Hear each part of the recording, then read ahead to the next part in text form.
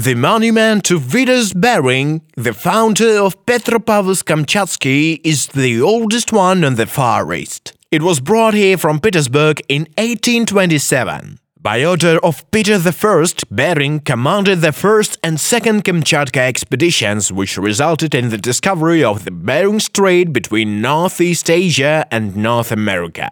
The Aleutian and the Commander Islands were also discovered by him. Petropavlovsk was founded during the second expedition and was named in honor of the two ships, St. Peter and St. Paul.